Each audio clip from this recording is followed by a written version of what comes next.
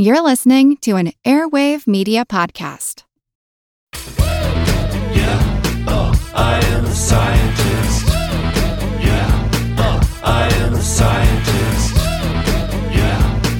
I am a scientist. We gotta live on science alone. Welcome to Unbiased Science, where we bring scientific method to the madness. We're your hosts, Dr. Jessica Steyer and Dr. Andrea Love.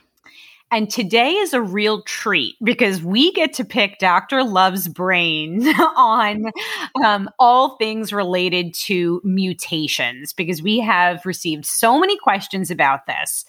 Before we dive into that, let's check in, Andrea, and give a little update on what we're working on these days. So what are you up to? You've been very busy. I've been very busy. So I work for a biotech company, so we're often juggling a lot of different things. I would say the two project areas that I've been working on most these days are COVID research, so specifically virology, vaccine screening and antiviral screens, and then cancer immunotherapy. Those are obviously, I'm always working on cancer immunotherapy type stuff, but a little bit of that has kind of been tabled. But I've been recently working a little bit more on that. So looking at, therapeutic options and treatments to treat cancer that are using our immune system, things like CAR T and other sorts of cell therapies. Ooh, I have lots of questions that I'll save for another day. I was going to say, I'm going to plug, we are going to discuss cancer immunotherapy, cancer treatments, the diversity of cancer. All of those are topics for future podcasts for sure. So as a reminder for folks, Andrea is an immunologist and microbiologist, and I am also a scientist, but at the population macro level. So I do very, very different work. So just an example of one of the projects I'm working on right now, my firm is working with a large federally qualified health center, and we're working quite a bit with their COVID data, of course. We are developing a dashboard for them to track key metrics over time and across subgroups, and something that we're focused on now, using their testing and vaccination uptake data to identify disparities across subpopulations with an emphasis on, sociodemographic factors and social determinants of health. So that's really relevant to many of the things we're talking about. And so important. I think we've seen the data that there are very obvious disparities. So I love the fact that you're developing that, and certainly that's going to have huge implications. Yeah. And we just did a post on social media about how it's great. Overall, we are moving the needle and people seem more likely to want to get the vaccine, which is wonderful. But exactly, as you just said, Andrea, we still see these racial, ethnic, and economic disparities. So lots more work to be done. And just one other thing I want to mention is that I'm also teaching a course in biostatistics and epidemiology to physician assistant students at Marist University. So shout out to my students if you're listening right now. So last week we talked about a very, very important topic, and that's human subjects protections and research. And we set the stage by talking about some historical cases of injustices committed in the name of science and medical research. And, the only silver lining to come out of those atrocities, of course, was the very stringent regulations that we now have. And my goodness, is it a very regulated industry? And if you want to do any sort of research involving human subjects, you have to go through very extensive training and certification, and then really detail the entire research process to make sure that you're, informing. You have very transparent, informed consent for participants, that you're protecting vulnerable populations, and so on. So we really talk about a lot of those regulations. We talk about the Institutional Review Board, IRB process, and we ask that you all tune in. And, again, just want to say we do recognize that there is a lot of distrust particularly among persons of color of the scientific and medical establishment. And we do have a lot of more work to go. But we think it's really important to remind you guys that we have come a very long way, and we do have these very stringent regulations in place. So moving on to today's topic, obviously we're all reading in the news, and there's lots of discussion among scientists as well about virus biology, viral mutations, the new SARS-CoV-2 variants. That's all people are talking about right now. And of course, all the associated questions. What does that mean for us? And what does that mean? What are the implications for the vaccinations that we currently have, the vaccines that we currently have? So we thought this was a good opportunity to discuss this, review what we know and what it means for vaccines. And we are so fortunate to have Dr. Love to be able to walk us through these things. So can you take us through this and give us a little primer, Andrea? Yeah, absolutely. So I love how you just kind of like put this on my plate. No. No big deal.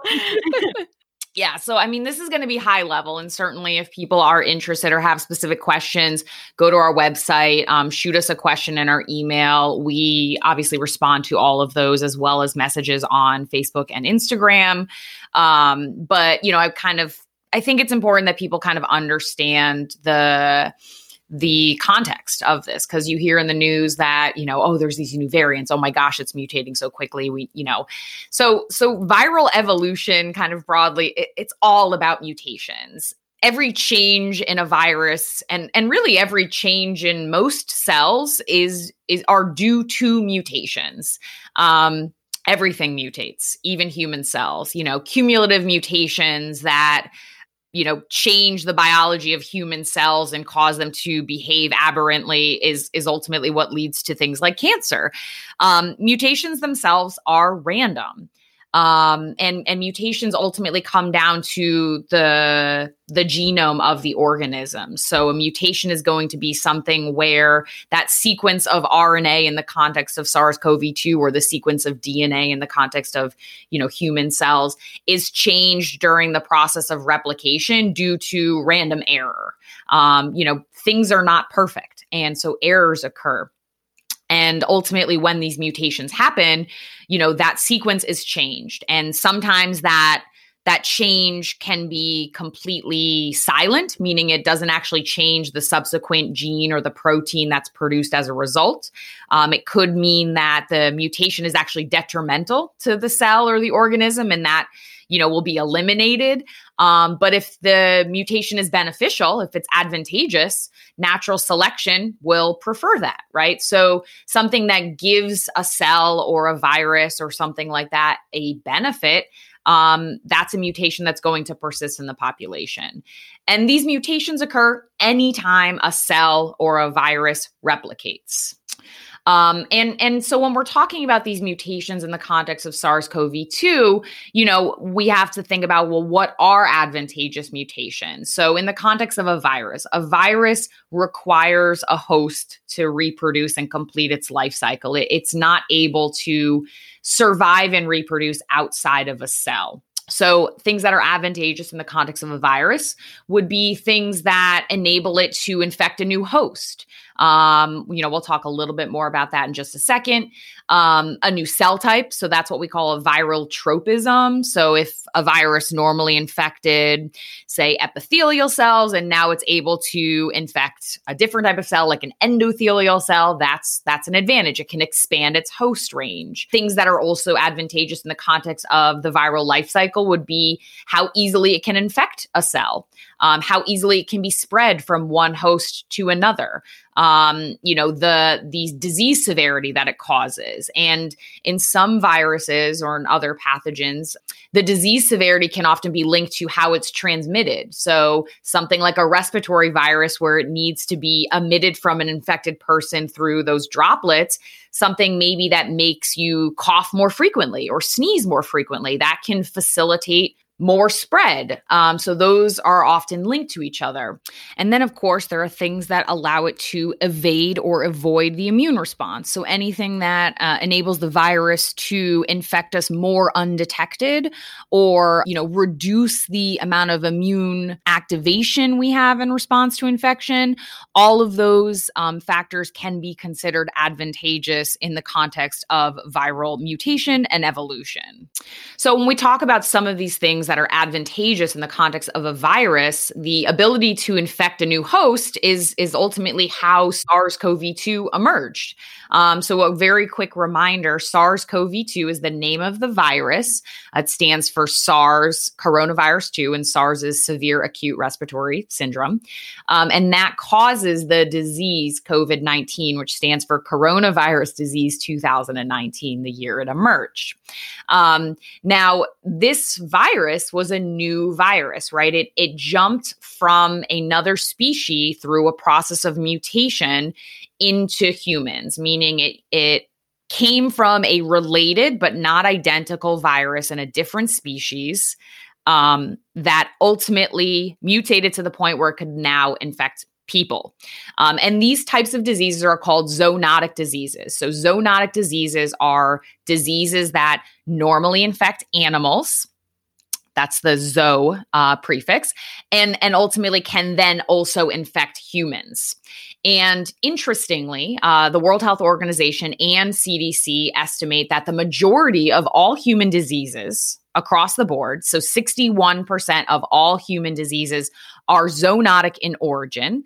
And 75% of new diseases that have been discovered or have emerged in the last 10 years are zoonotic. So we're seeing that the majority of human illnesses are, in fact, zoonotic to begin with, but we're accelerating the rate and the proportion of new diseases that are now zoonotic. And there's a variety of reasons for that. But let me just kind of give a couple of examples first, and maybe we can quickly chat about this zoonotic transfer issue. So there's a lot of different zoonotic diseases, and the majority of them I'm not going to get into every example, but, viruses are routinely zoonotic. So of course, SARS-CoV-2 is, the original SARS, like the OG SARS, which is SARS-CoV-1, is also zoonotic. It was thought to have jumped from civets, which is, we call them civet cats, but they're not technically cats, from civets to humans. MERS also, another coronavirus that caused MERS-CoV, so MERS coronavirus, that's Middle Eastern Respiratory Syndrome. That was thought to have evolved from camels to humans. A lot of our influenza viruses, especially the ones that we call avian or swine, things like that, those are obviously evolved from animal viruses, a variety of other viruses that are zoonotic. We also have bacterial pathogens that are zoonotic, things like salmonella. So salmonella are bacterium that normally live in the guts of cows, pigs, other poultry, and other species, and those can be passed to humans as well.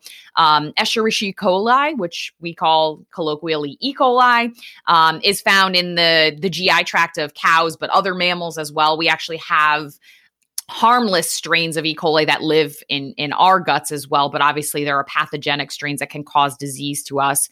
And there's also things that are less commonly heard about. Parasites like Toxoplasma gondii, which is a parasite that lives in cats. And that's actually the reason that pregnant people cannot clean litter boxes of cats, because that can be transferred. And when you're immunocompromised during pregnancy, it can actually be quite dangerous. I was just going to say that got me out of changing my cat litter boxes in both of my pregnancies. It was glorious. Sorry, go on. I have to say, I worked in a Toxoplasma lab for quite a while, and I've had cats my entire life. And when I was younger, some of them were outdoor cats, and it's very likely that I have Toxoplasma cysts in my brain. But hopefully, God. If you don't become immunocompromised, it's a very low risk to humans, but it is something that can be passed from cats and other animals that pick it up inadvertently. But this kind of brings up a good question. So these zoonotic diseases kind of evolve because of our interaction with other species. So, some of the reason why we're seeing this increased prevalence and this increased proportion of zoonotic diseases emerging in humans is due to things like development of wild habitats, globalization, these animal markets where animals that normally would never interact with each other in the wild but are housed in very unsafe and unclean conditions are now living together. Those facilitate the mutation and spread of disease. Certainly, factory farm-based agriculture where animals are kept in tight quarters, in unclean quarters, and then the farmers themselves are interacting with them closely. That can also facilitate spread. And then urbanization. So as we develop more rural lands and we build, on land that was previously wild, we are now encroaching on animal species like rodents and deer and things like that. And that facilitates, spread of a variety of other diseases as well. So it's something where human behavior has also contributed to the acceleration of the evolution of these diseases. Well, that is very interesting. And, Andrea, I guess, can I move things to a question that I don't want to shift gears, sorry, if there are other things you want to talk about with regard to zoonotic diseases, but the question that we keep getting from folks, or I don't even know if it's a question, it's just there's constant comparison of SARS-CoV-2 with influenza. And so, you were talking about how everything mutates, right? Mm-hmm. And I guess the question is how quickly things are mutating. So I read, and I really have to defer to you as the expert on this, that it appears that SARS-CoV-2 is mutating slower than, as compared to other RNA viruses. And again, this is my total layperson take on this, but some scientists seem to attribute this to its ability to proofread newly made RNA copies, and that this proofreading function doesn't exist in most other RNA viruses, including influenza. So, I don't know if you can comment on that. I also read that it's estimated that SARS-CoV-2 is mutating at a rate that's approximately 4 times slower than the influenza virus. Can you talk to us a little bit about comparisons between SARS-CoV-2 and influenza and the rate of mutation? Hey there, I'm Dylan Lewis, one of the hosts of Motley Fool Money. Each weekday on Motley Fool Money, we talk through the business news you need to know and the stories moving stocks on Wall Street. On weekends, we dive into the industries shaping tomorrow and host the experts, authors, and executives that understand them.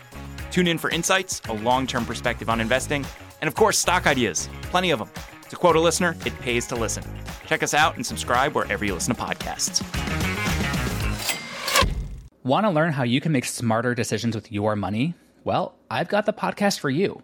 I'm Sean Piles, and I host NerdWallet's Smart Money Podcast. On our show, we help listeners like you make the most of your finances. I sit down with NerdWallet's team of nerds, personal finance experts in credit cards, banking, investing, and more. We answer your real-world money questions and break down the latest personal finance news.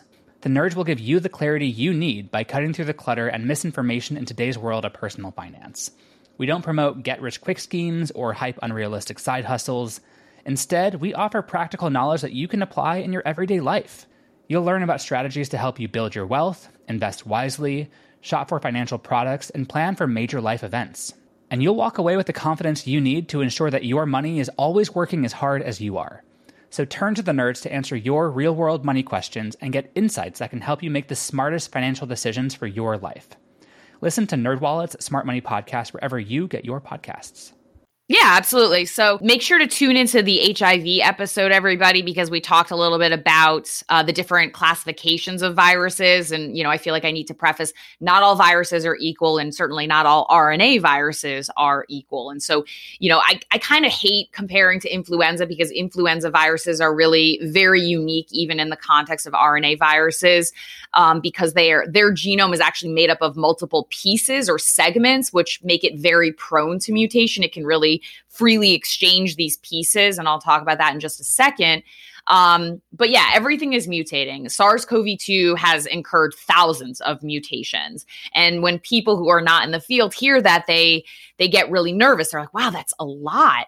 But it's actually quite slow, as you mentioned. And it does, in fact, mutate relatively slowly, especially compared to other RNA viruses. So DNA viruses of kind of all of the viruses mutate the slowest because they have multiple steps of replication and they do have multiple proofreading steps.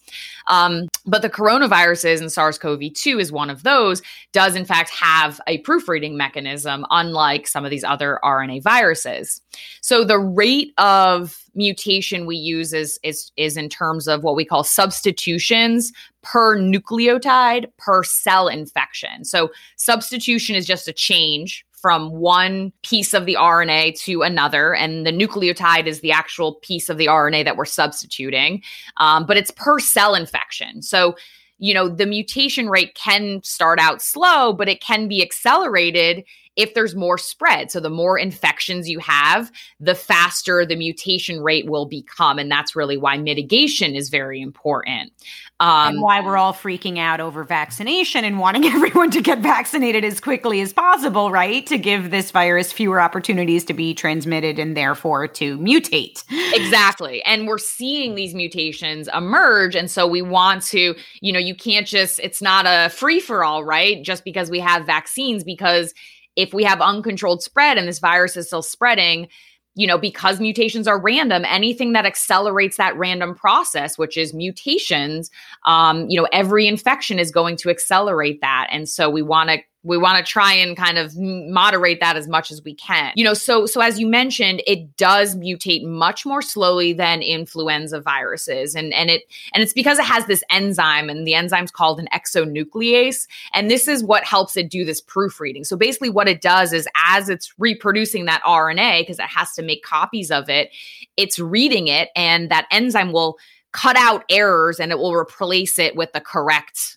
sequence. And so that's a very different process compared to other RNA viruses like influenza. And that kind of leads us into this process. So viruses mutate through a variety of processes, and influenza has this very unique process called antigenic shift. And I will talk about that, but that basically enables it to change completely from one type of influenza virus to another through that free exchange of legitimate segments of the genome, as opposed to very small mutations. And something I think that's important to note is that we are tracking these mutations. So we know that thousands of them have occurred. There's an online repository and consortium of scientists. It's called the Global Initiative on Sharing All Influenza Data, or GISAID. And that normally is devoted to influenza virus data and influenza virus mutations, but it's also now containing all the SARS-CoV-2 information. So as I mentioned, viruses are mutating all the time, and typically they're mutating through this process that leads to a phenomenon called antigenic drift. And antigenic drift is the slow accumulation of mutations that ultimately change a piece of the virus that we call an antigen. Influenza, as I mentioned, I really hate using it as a comparison because it's so different. It's so unique. It mutates faster and more rapidly through a separate process called antigenic shift, which is, again, as I mentioned, a legitimate change outright in the antigen. So it changes completely from one type to another. And those are when you hear the H1N1, H3N2, H2N2. Those numbers and letters are very different antigens. So it might be worth kind of describing what an antigen is. So an antigen is essentially a piece of the pathogen that triggers the immune response or interacts with antibodies that are produced by the immune system. And so typically every pathogen has different antigens. Most of them have multiple antigens. These are often proteins that are expressed or displayed on the outside of a pathogen, but they can also be things like sugars in the context of bacterium and things like that. So in the context of SARS-CoV-2, there are numerous antigens, but the one we've heard most about are the spike protein. So the spikes are the proteins that are outside or on the outside of the virus, and those are the ones that interact with the receptor ACE2 on our cells and is what enables them to infect our cells. And that's, of course, a very important antigen for a variety of reasons. So, sorry, didn't mean to cut you off. I was just going to say, obviously we're all worried about these new COVID variants. There are 3 that I know I keep hearing about, and I'm sure you can talk to us about those. But ones that were first identified in the UK, South Africa, and in Brazil. And I know I keep reading that these new variants are estimated to be much more transmissible. And, you're talking about the spike protein, and I'm reading that they have mutations in the spike protein. So what does that mean for us? Yeah, I mean, it has a variety of implications, Jess, and some of that, as I mentioned, so the spike protein, first, it's the piece of the virus that lock, or the key that opens the lock on our cells, right? So that spike protein interacts with the receptor on our cells, which is that ACE2, and it enables the virus to infect us. So as long as that fits, it's going to continue to be able to infect us. If a mutation ever emerged where that particular virus, that lock and key didn't fit, then it wouldn't be able to infect us. And ultimately that would get removed from the viral population. But mutations in that spike protein that enable it to better infect us, so it enable it to be a better key to that ACE2 lock, as it were, can be selected for, right? So again, these mutations are random, but ones that emerge that are beneficial are going to stay in that virus population and ultimately will become predominant because they'll outcompete the other variants. So these 3 that we've heard a lot about, and they're called B117, B1351, and P1, or 501V1, V2, and V3.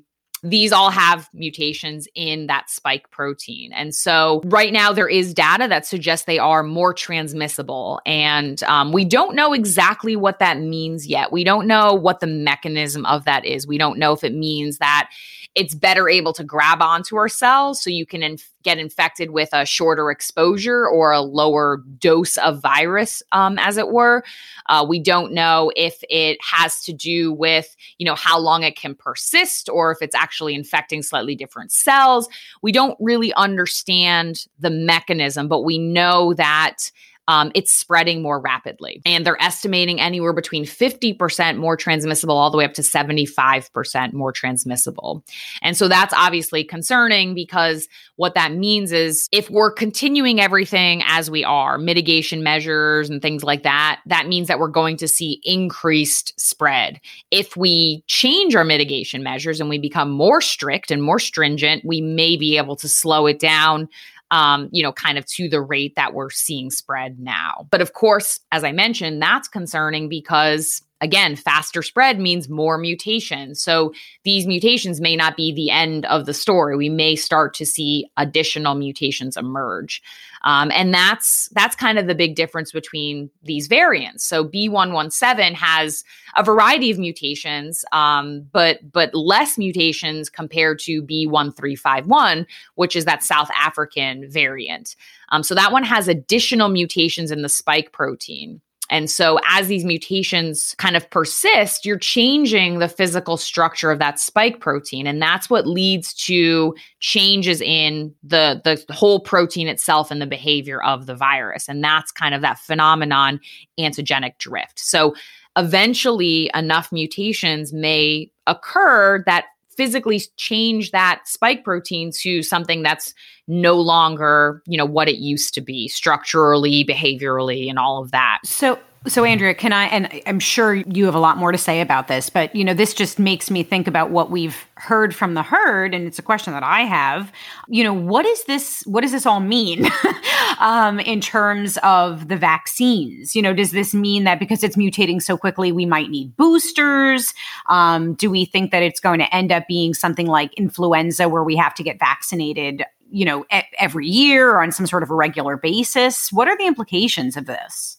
Yeah, it's a great question, Jess. And, a lot of it we don't know the answer to yet, of course. But in the context of these vaccines, this antigen, this spike protein is what the vaccine is targeting, right? So the vaccine mimics natural infection and is tricking the immune system into mounting this response to establish this memory immunity. And so vaccines contain antigens. As opposed to the live kind of virulent virus, they're containing those components that are going to mimic and trick the immune system. And so for the vaccines that we're currently using, those are the spike protein. And so we're using a sequence in the RNA vaccines that are to the previous version of the spike protein, the unmutated version, as it were. The viral vector vaccines like the Oxford AstraZeneca and the Johnson & Johnson are using the gene sequence for that as well. And so when the vaccine triggers the production of that spike protein by our body, that spike protein is not going to include those new mutations. So when our immune system is recognizing the vaccine, it's going to be against the original spike structure.